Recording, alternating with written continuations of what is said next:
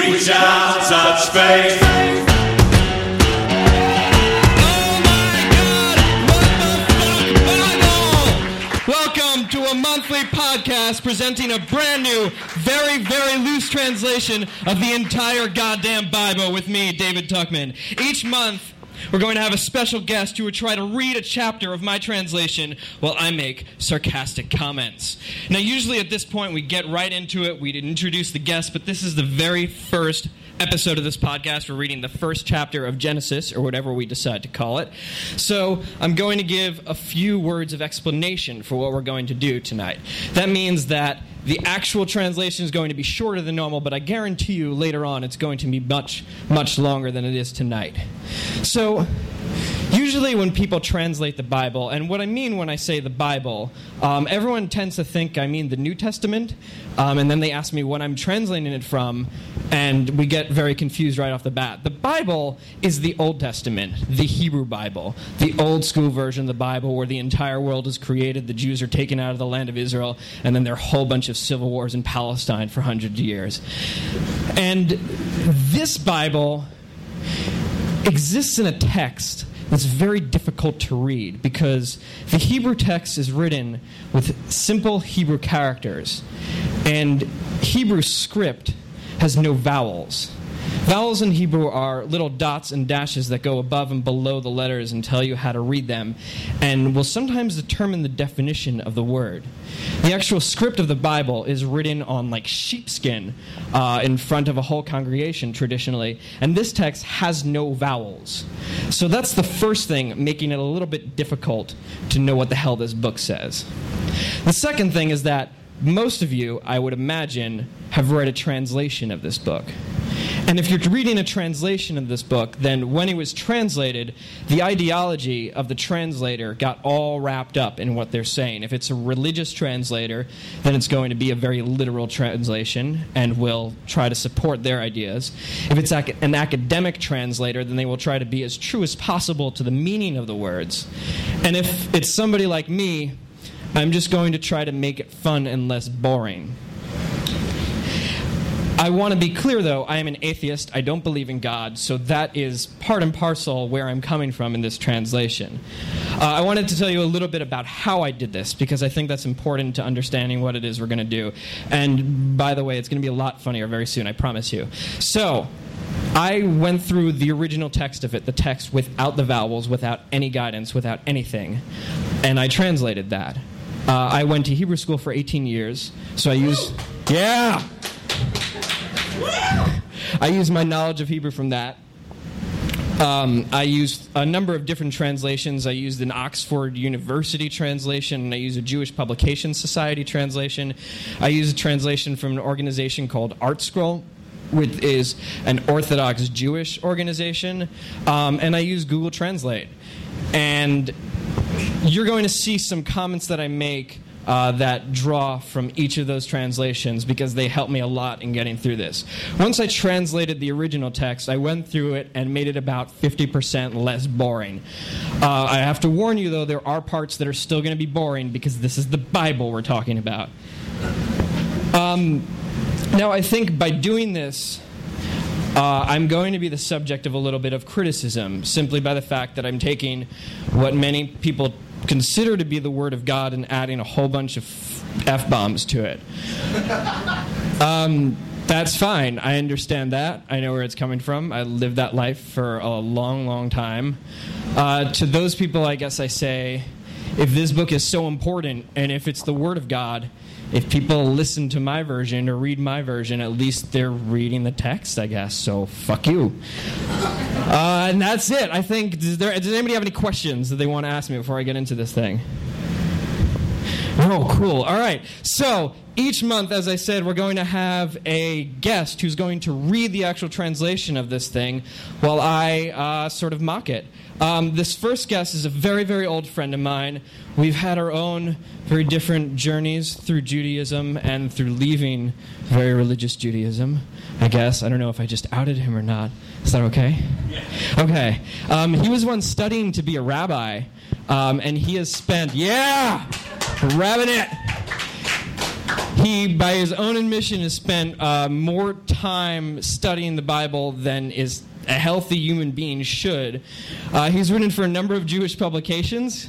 Can I name them? Sure. He's written for the Jewish Week. He's written for Tablet. He's written for Huffington Post. Sure, everyone.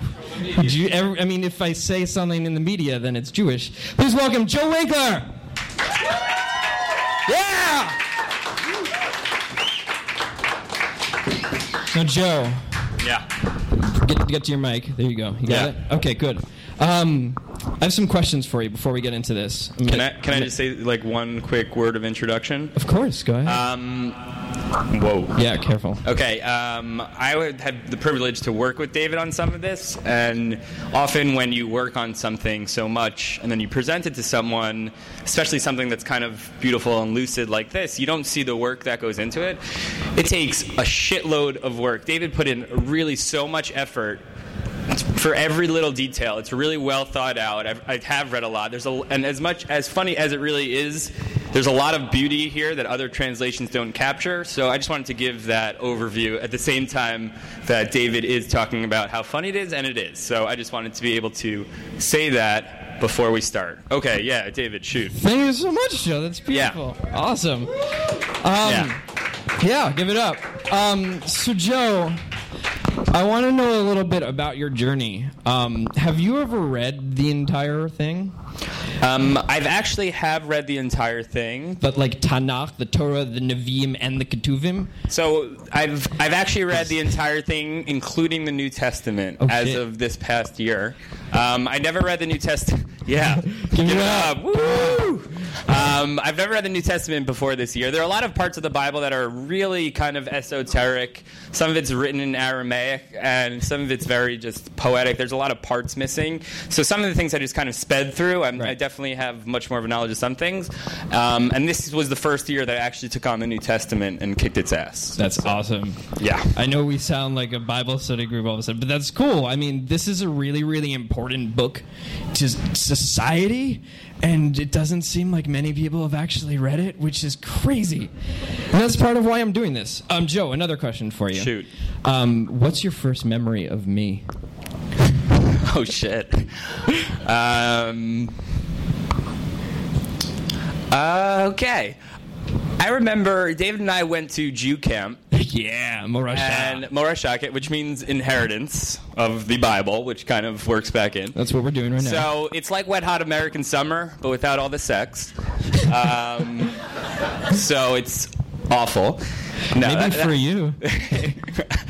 No, liar. I didn't get that. So, yeah, it was a lot more secluded, a lot more time alone with, your sex. Boys' campus was away from girls' campus by like a mile and a half. And David and I were together starting probably from like 8th, 9th, we were 8, 9 years old. And David was eccentric, if I may say so. Is that okay? I mean, I have no memory of this, so sure. Oh, okay. So I could say whatever I want. David was always very fun and eccentric and kind of always doing very independent and adventurous. And so while everyone else was kind of towing the line, David was always doing his own thing, which I guess if you know David, then that's really not a shock in any way. And if you're listening on this podcast, then you don't know me, so right. Now you do, I guess. Now you would like to. You have some sort of website that I'm promoting. We'll get to that. We'll get to that. I'm jumping ahead. I'm sorry. There's a very strict eager schedule. Okay, I think that's it for this. Do you have any questions for me? No. But can I tell you a funny / serious story about the Bible? It'll be very quick. Yes, I was going to ask you afterwards. I was going to ask you if you had anything else you wanted to say about the Bible. So perfect. Okay. I don't know why this came up recently, but I read this story about this famous philosopher who's dead. He was an atheist. His name was Bertrand Russell, and the comparison is ridiculous. But when he was 12, he was very ensconced in thinking about like proofs for God. He grew up with somewhat of a religious background, and he really cared about it. And he tells this kind of like dorky story where he was once riding on his bike, and you could have to imagine like this British kid with like, what are the like shorts with here like jumpers, yeah. So like this really dorky kid riding his bike with a basket, and he talks about how like one time it suddenly hit him that the ontological proof for God wasn't true, and he just like toppled over on his bike. Which I was like, okay. He didn't really have many paths in life that he could possibly go down. But so for me, I didn't have a very similar story. It wasn't as earth-shattering. I wasn't thinking any lofty thoughts. But in Marashah, we had this one time allotted a week where you were supposed to talk to the opposite sex. In Hebrew, it's called Pigishah, which means meeting. And I was always terrified of it. It was just like thousands of people. I used to just sit on a rock by myself. I used to try to walk around, make it look like I was going from conversation to conversation. I did that too. That was it's a good move, strategy. right? Yeah, that was perfect. So, or like I had my older siblings were there, so I would be like, oh, hey, or just like, so I got very good at it. Your sister once talked to me because she felt sad for me. I don't know what to say about that. So I was walking back. Walking back one time, and right after Piggy shot, flirting with girls, which for me was like super awkward city. I was walking back by myself, and right after that, we had Torah study where you hear a story, and then like all of a sudden, I was 12, and I just stopped walking. Out of nowhere, this idea, kind of like Bertrand Russell, hit me, and I'm like, wait, what if the Bible is man-made? And I'm like, holy shit! And I for a minute, I couldn't stop. I was just thinking about it, and I'm like, oh my God, I just blew my own mind. And then I'm like, I really hope they have lollipops at this Shabbos party. And I just walked away. That's awesome. This is the first time that I question the divinity of the Bible. Cool. Anyway, so let's get this started. Are you guys ready to hear the fucking Bible? All right, this is Torah, a loose translation, Book 1, in the beginning, Chapter 1, in which God creates the entire fucking universe, but mostly us. In the beginning, God created the sky and the ground. Maybe. So, as I said before, we don't really know what this means at all, and the traditional translation of this, it's Bereshit bara Elohim et hashamayim v'et haaretz. The word shamayim is traditionally translated as heavens, and haaretz is translated as earth. But they can also mean the sky and the ground. And if you put yourself in the mind of whoever these people were who were reading this at the time, heavens and the earth have a lot of really metaphysical connotations to them. And they mean that God created the heavens and God created our planet specifically. But in my version of the Bible, it could just mean that he created the stuff up there and the stuff down there. The other point here is that in the Hebrew version of this, the first book is called Bereshit, which is the first book of the Bible. The English version, the first book is called Genesis, which means creation or whatever. But I'm just going to use my translation of the first word, so this is book 1, in the beginning. This is the longest footnote of this chapter, I think. Go ahead, Joe. Just one comment on that. It's sort of apropos that even before we get to the second verse, David has considerably more to say than the first verse. Because as much as the Bible has been a book that's been read, it's been a book that's been commented on. And David, as heretical as he likes to make him seem, is really going in line with a lot of the rabbinic commentaries on this one. Anyway, so just to catch you up, in the beginning, God created the sky and the ground. Now the land was all sorts of crazy, unformed chaos, with total darkness plumbing the depths of it all. A godly wind swept across the face of the seas. There shall be light, God said, and there was light. God saw that the light was pretty cool, so he prepared the light from the darkness. No, this is totally crazy because you have to imagine there's just light, and then there's light, and there's darkness, and there's nothing else, and the only thing is the light and the darkness existing at the same time in everywhere, and my head hurts. He liked the light so much, he called it day. God literally called it a day. The darkness he called night. Evening came, followed by morning, and the first day had passed. God declared that there should be a space of some sort within the water. So he separated the water into 2 parts, with a space in between, and called that space sky. So this is really confusing, I think. At this point, there's some light floating around, there's some darkness somewhere else, and then there's sort of a water sandwich with 2 oceans as the bread, and the sky, which is really just a word that we use that makes sense in context as the middle of the sandwich. I don't fucking know. Evening came, then morning, day 2. Move the water under the sky over a little, God said. I want to see what's underneath it. Ooh, I'm going to call that stuff land. And the water, I'm going to call that the seas. Yeah, that's good. Now, let's see some stuff. Literally what it says. Now, let's see some stuff sprout on the land. I want to plant plants that have seeds and fruit trees that grow fruit with seeds inside of the fruit. No skimping on the seeds. Everything's got to have seeds.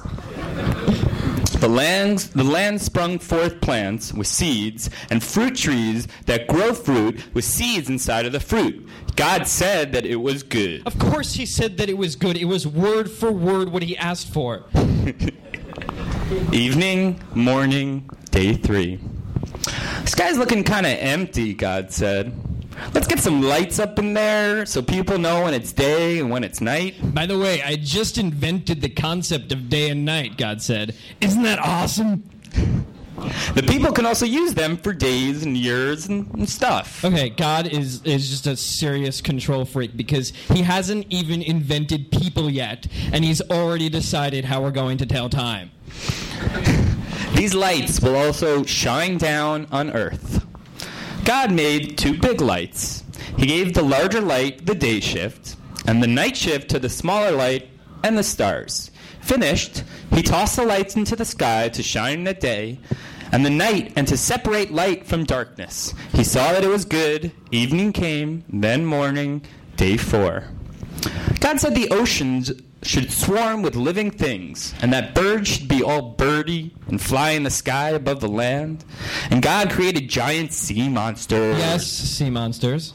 And all the creepy, crawly things, and all the bird with wings. Yes, it says bird with wings, too, just so that you're absolutely sure what kind of birds they are. But going back to the sea monsters thing, it actually says sea monsters in it. That's a legitimate translation. A lot of people think that this really means whales because people didn't know anything about marine biology at the time that it was written. But then some people think that this was when God created, because it says sea monsters, the whale that swallowed Jonah and the whale that swallowed Pinocchio's father. Wait. And also Moby Dick. Yes. A whale swallowed Pinocchio's father? Yes! Fucking A. I know. Okay. So bird with wings, and he saw that it was good. All this stuff was so good that God blessed them and told them to be fruitful and multiply, to fill the waters of the seas and the birds to increase upon the land. Evening, morning, day 5. Ground, it's your turn, God said. Bring forth as many living things as you can. Wild animals, cattle, things that hang out underground. I don't care. Just go crazy. By the way, I'm pretty sure God is just talking to himself this whole time. And it was so. God made all these types of animals and saw that everything he'd done was good. Then God went a little too far. I know. Let's make people, he said, in our image, and they'll rule over everything else I've made. This idea totally won't backfire. And God made people in his image, male and female. Thus proving Jamie Lee Curtis impossible. God blessed them too, telling them to be fruitful and multiply and to be the ruler of all the fish in the sea, the birds in the sky, and everything that walks on land. Okay, here's the deal, God said to the people. See all the stuff I created? The plant with seeds, the trees with fruits that have seeds in them. Awesome idea, I know. The fish, the birds, the animals, all of that, you can eat it. All of it. Go crazy. So the people did. You hear that, vegetarians? This is awesome, God said. It was evening, it was dawn, day 6. God had finally finished creating the entire universe. So on the 7th day, he took a break from his work. He blessed and consecrated the 7th day because it was a sabbatical from the work of creating the world. Even God took a day off. Remember that the next time your boss asks you to work the weekend. And that's the way the heavens and earth were created. And that's it for chapter 1. We're just about out of time. So again, I want to thank you all so much for coming out here. I hope you enjoyed this. As I said, this is episode 1 of a podcast, so if you like this show, please review us on iTunes. You can follow us on Twitter at OMGWTFBIBLE, on Tumblr at thesamething.tumblr.com. We have a Facebook page that you can like. Joe, is there anything that you want to talk about that you're doing? That I'm specifically doing? Yeah, that you're doing. Wow, put me on the spot here. Yes, it did. We're going to watch the debate tomorrow. Right, I think I'm going to go to the Fiona Apple concert. Awkward. Joe's going to be at the Fiona Apple concert tomorrow. All right, there you go. And one of our audience is going to be there, too. On Wednesday, so different days, but still, that's... I read a lot on the internet. If you enjoyed my stylistic talking, my writing is not as fun. But you can just search my name, Joe Winkler, on the internet. There should be a bunch of shit there. I'm writing I'm almost finished with a book of poetry, and I've almost finished with a book of essays that will not make my parents happy. Joe Winkler! Thank you. So thank you so much. Please make sure to check in for next month's episode, because next month in the Bible, God gets sick and tired of these motherfucking snakes in this motherfucking garden.